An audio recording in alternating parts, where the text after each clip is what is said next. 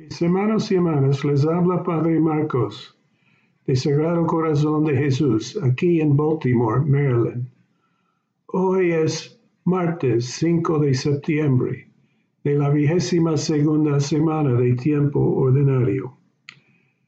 En el Evangelio hoy tenemos otro encontronazo entre el reino de la luz y el reino de las tinieblas, entre la vida y la muerte, entre lo que libera y lo que esclaviza, entre lo que es bueno, bello y noble, y lo que es malo, feo, inmundo, entre Jesús y un demonio, una fuerza que ata, limita, empobrece y disminuye a un hombre.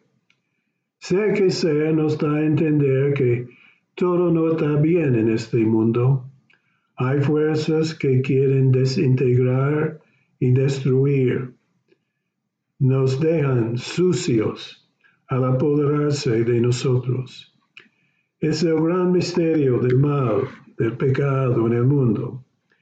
Y solamente tenemos que leer el periódico o escuchar las noticias para darnos cuenta que la lucha sigue tanto hoy en día como en los tiempos de Jesús.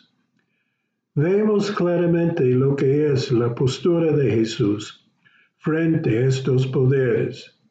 Él no se retira, no se rinde frente a ellos. Él es muy asertivo. Cierra la boca y sal, dice él. Al leer los evangelios, encontramos una y otra vez momentos como este, y la postura de Jesús es firme y constante.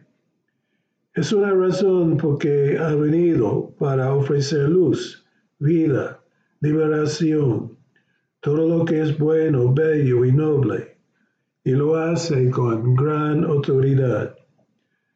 ¿Verdad? Parece que esos poderes tienen la última palabra con la crucifixión, muerte y sepultura de Jesús.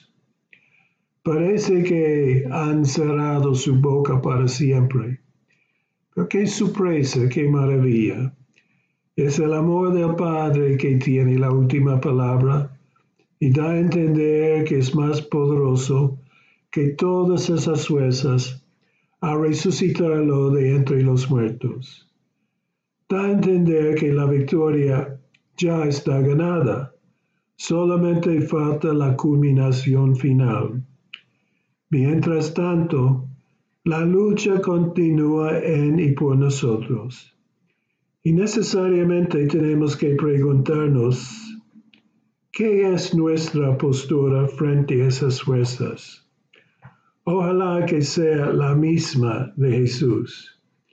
Pero no es una postura que viene por sí sola, sino en y por la oración, en y por leer y meditar en las Sagradas Escrituras y buscar y seguir los consejos de los sabios en la comunidad de fe para poder distinguir entre lo que es luz, vida, liberación, bueno, bello y noble, y lo que es muerte, tinieblas, esclavitud, malo, feo, inmundo.